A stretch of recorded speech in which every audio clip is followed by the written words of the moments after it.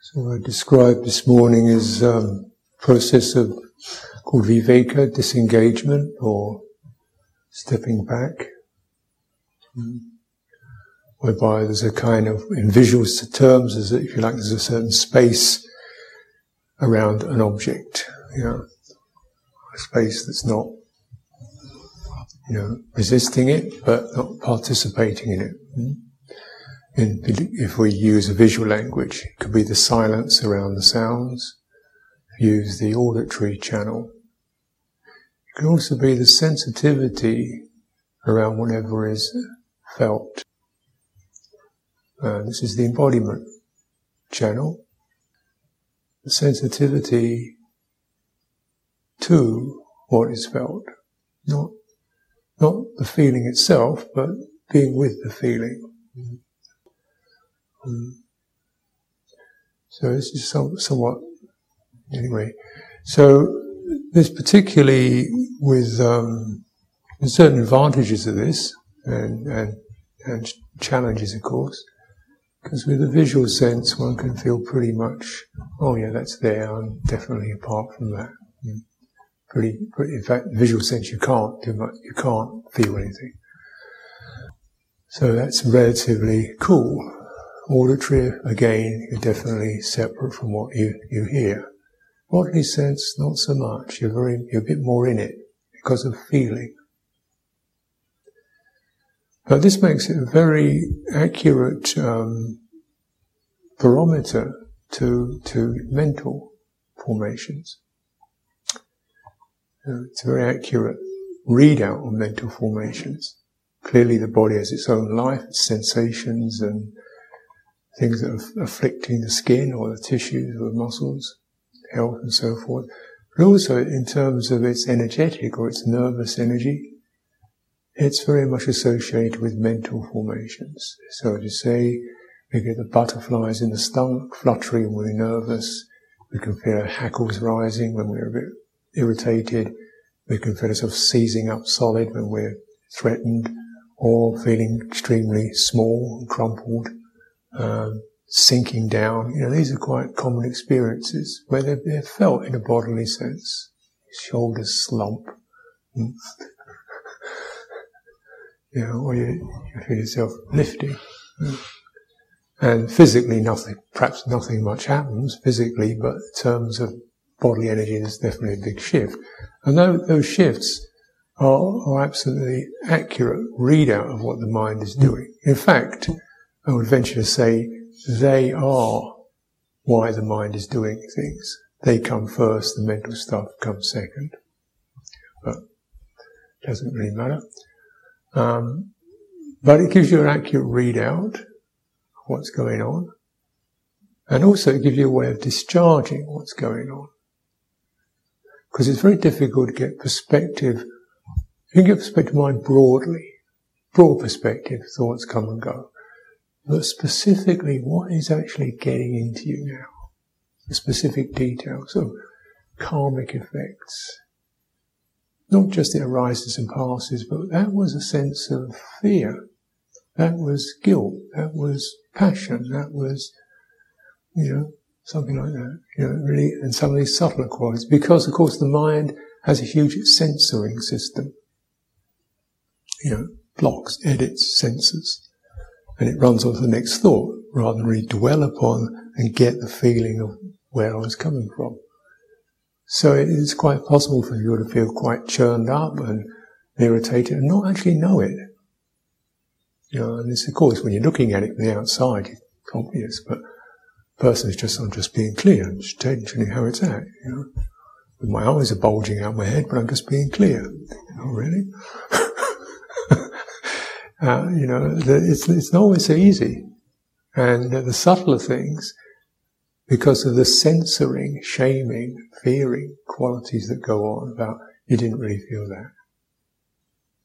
That's silly, you didn't feel it. So that happens quite a bit.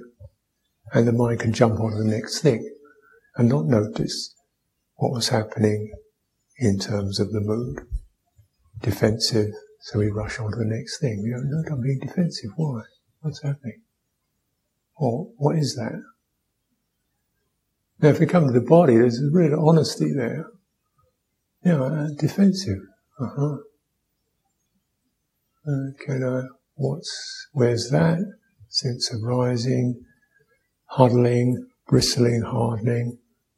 Is that needed? What's happening? And is it possible to check that out and breathe out, relax it? As you get more in tune with that system, you learn how you can just unplug the charge generally by widening your awareness to include your whole body, because only certain parts of your body get activated. Like you never really have angry feet or guilty knees. So, if you're getting this sweeping in your chest or your face, alright. Breathing out, spreading your awareness down through the entire form till you come to the place where that emotional effect isn't happening. Alright, touching ground, coming down again. Alright, here I am. By and large, the mental effects take us into limited areas of the body. So the whole body, and it's not the sensations, although naturally that's going to come in as well, physical sensations, but we're looking at primarily as a way to get some referencing, not just to the fact of mental content, specific qualities. And this is very important because that's where karma is. That's where what we do comes from that place, whether we know it or not. And that's the message of karma. You may not know it, but you may still be doing it. And that means, like the Buddha said, if you hold a red hot cannonball and you don't know it, you're still going to get burnt. So if you're acting, you want to know quick. Because you're setting down habits, establishing habits. So you read it, here, check. What's going on? Is this appropriate, necessary, helpful? And then also past karma. That is how I've been set, how my sensitivities have been set by my own actions or the actions of others, either by the environment I'm in or by what I've done. So my inheritance, you could say. So if one is, kind of nervy, or a tendency towards compulsive actions, reactions and compulsive actions of various kinds, which we're all probably aware of and feel a bit disappointed by. Reactions to feel frightened or to feel urgent or to feel threatened or something. What's going? Stop it. So you get to sense those of that quality when you come into an embodiment, and you're going to check. And the simple check is, you're safe, comfortable, easeful, restful. So that's what we want to look at that as the ground state. And if it's not there, you want to know it, because if it's not there, surely your actions will proceed from that basis. The fundamental set of your embodiment acts as the foundation for your perceptions, interpretations of yourself and others are established upon that fundamental set. So if that fundamental set is affected by anxiety, you will notice things that make you anxious. You will act constantly planning and trying to figure things out. If it's set upon a depressive state, flat state, you will always see the saddening side of life. You will feel a tendency to feel a bit lonely and hopeless.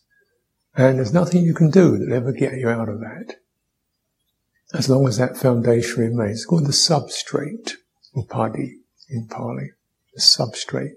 And this is a stern message.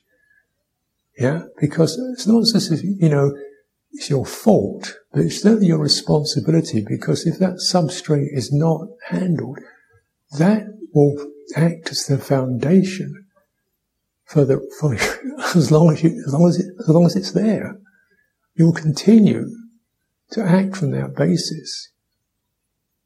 And the Buddha says, not just this life, but onwards. Until it's gone. That's a pretty stern teaching, isn't it?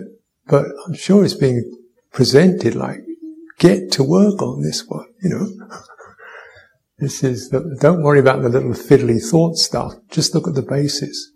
You have a few foolish thoughts. Yeah. But the main thing is, where are you coming from? Your ground, your foundation. We'll deal with the details later. Yeah. Because much of our thought process is in a way a reaction to our foundation. Yeah. Much of our personality is a reaction to that. So the person's always trying to feel confident. It's probably not very confident. They have to keep doing something to make it so. And so on. I knew a fellow was always, he got on my nerves, this guy was so kind of always cheerful and trying to, depressive actually. But he's always set, his personality is set as a counteraction to the foundational setting. So it's something we, just to know for oneself. And sometimes you don't know because it's so set that, this is normal. And your mind will perceive the perceptions that fit that. Because that's the lens it's looking at life through. And it will start to assemble realities that will match where you're coming from. That's karma. That's the inheritance. Now, it's not necessarily because of something you've particularly done. You can feel guilty or a mess, neurotic. But it can be, as the Buddha says, either through one's own actions or through the actions of others. So if we've been in an environment that's extremely unsafe or threatening or not particularly gracious or loving, then we'll probably have an anxiety set. Because you absorb it. You start to form within an environment. Now that's obviously not great news, but the beauty of it is if we learn to establish an environment for us, that counteracts that, an environment of safety, trust, welcoming, and sit in that, and just hold presence in that, that will begin to wash away some of this substrate. But of course this is fairly deep stuff, because often we get mesmerized just by this crackle, the white noise on the top of the mind, and say it's not terribly important. It's of some importance. You don't want to follow it, but the most important thing is to be able to navigate through that. And this is what your body will do, your body intelligence will do.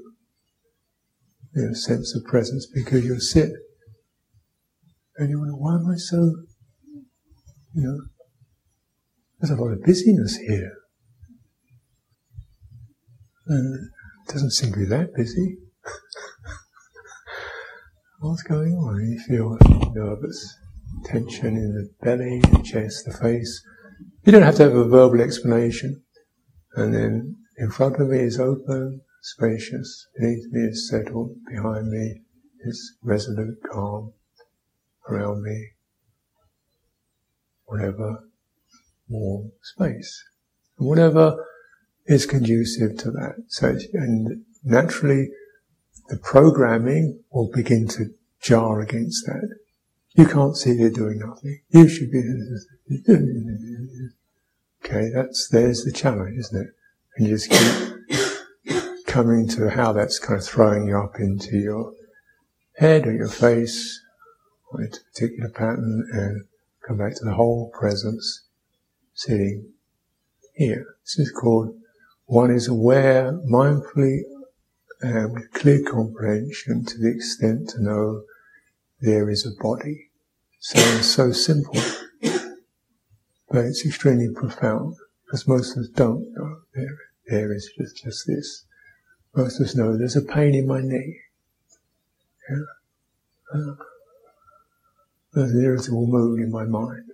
We don't really know that or abide in that. That's the basis to clear. And we can cultivate this. This is an important thing. So, to reiterate, the body awareness acts as both something you can use to, when my mind is obsessive, strong, caught up with something, what's here? In terms of feel where you are. And that will take you into the sense of body, in a fundamental sense. Listen to where you are, take you into the auditory. Feel it how those thoughts feel to you. It can take you into some embodied domain. And then just notice. How is that?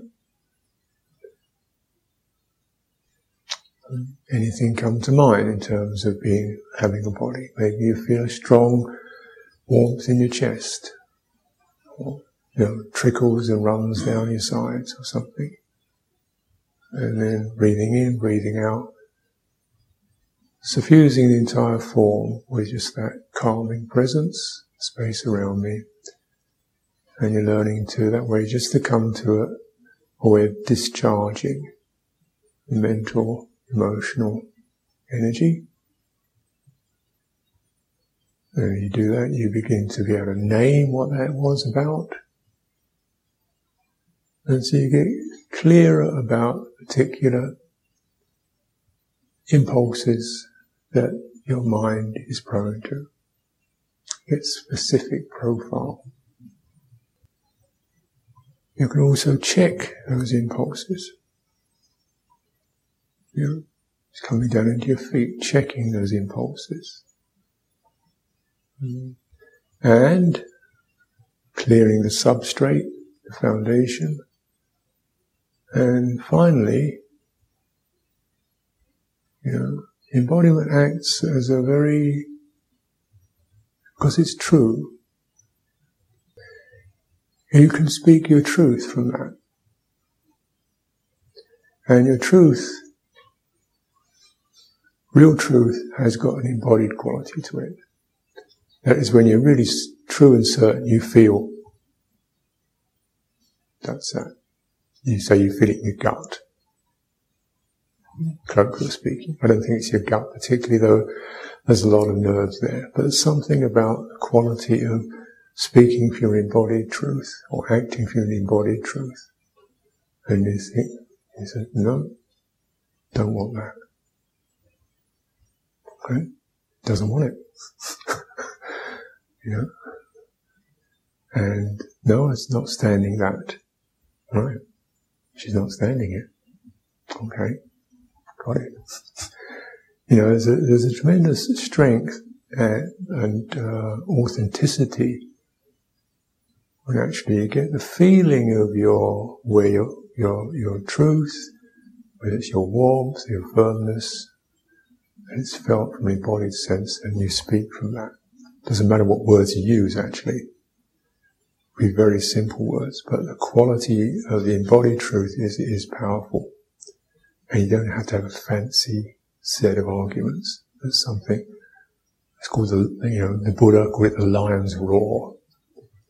It's speaking from that quality. It's not just one-dimensional.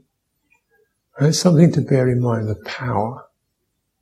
I don't say power in a kind of brutal way, but it stands. And in our time when so much lying, so much gibberish goes on, it's like, the amount of truth in it is 5%, 3%, minimal. We get used to this level of gibberish as being speech. You hear it, you read it, it's going on around you, and It sort of becomes the way we say things. So really, again, the beauty of a silent retreat. Check the voices. And to be able to say one's truth, not necessarily even out loud, but this is where I am. And something knows. So it's also the mark of realization. There's an embodied quality to it.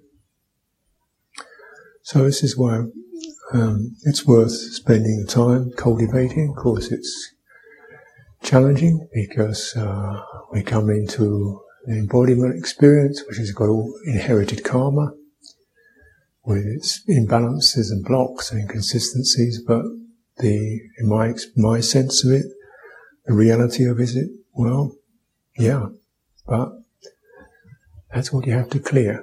If you really want to free up, that's what you've got to clear. So, and there's a way. And it's much more than just the remedy. It's, it's not just clearing, it's also giving yourself back your truth, your authenticity, living it. This is priceless.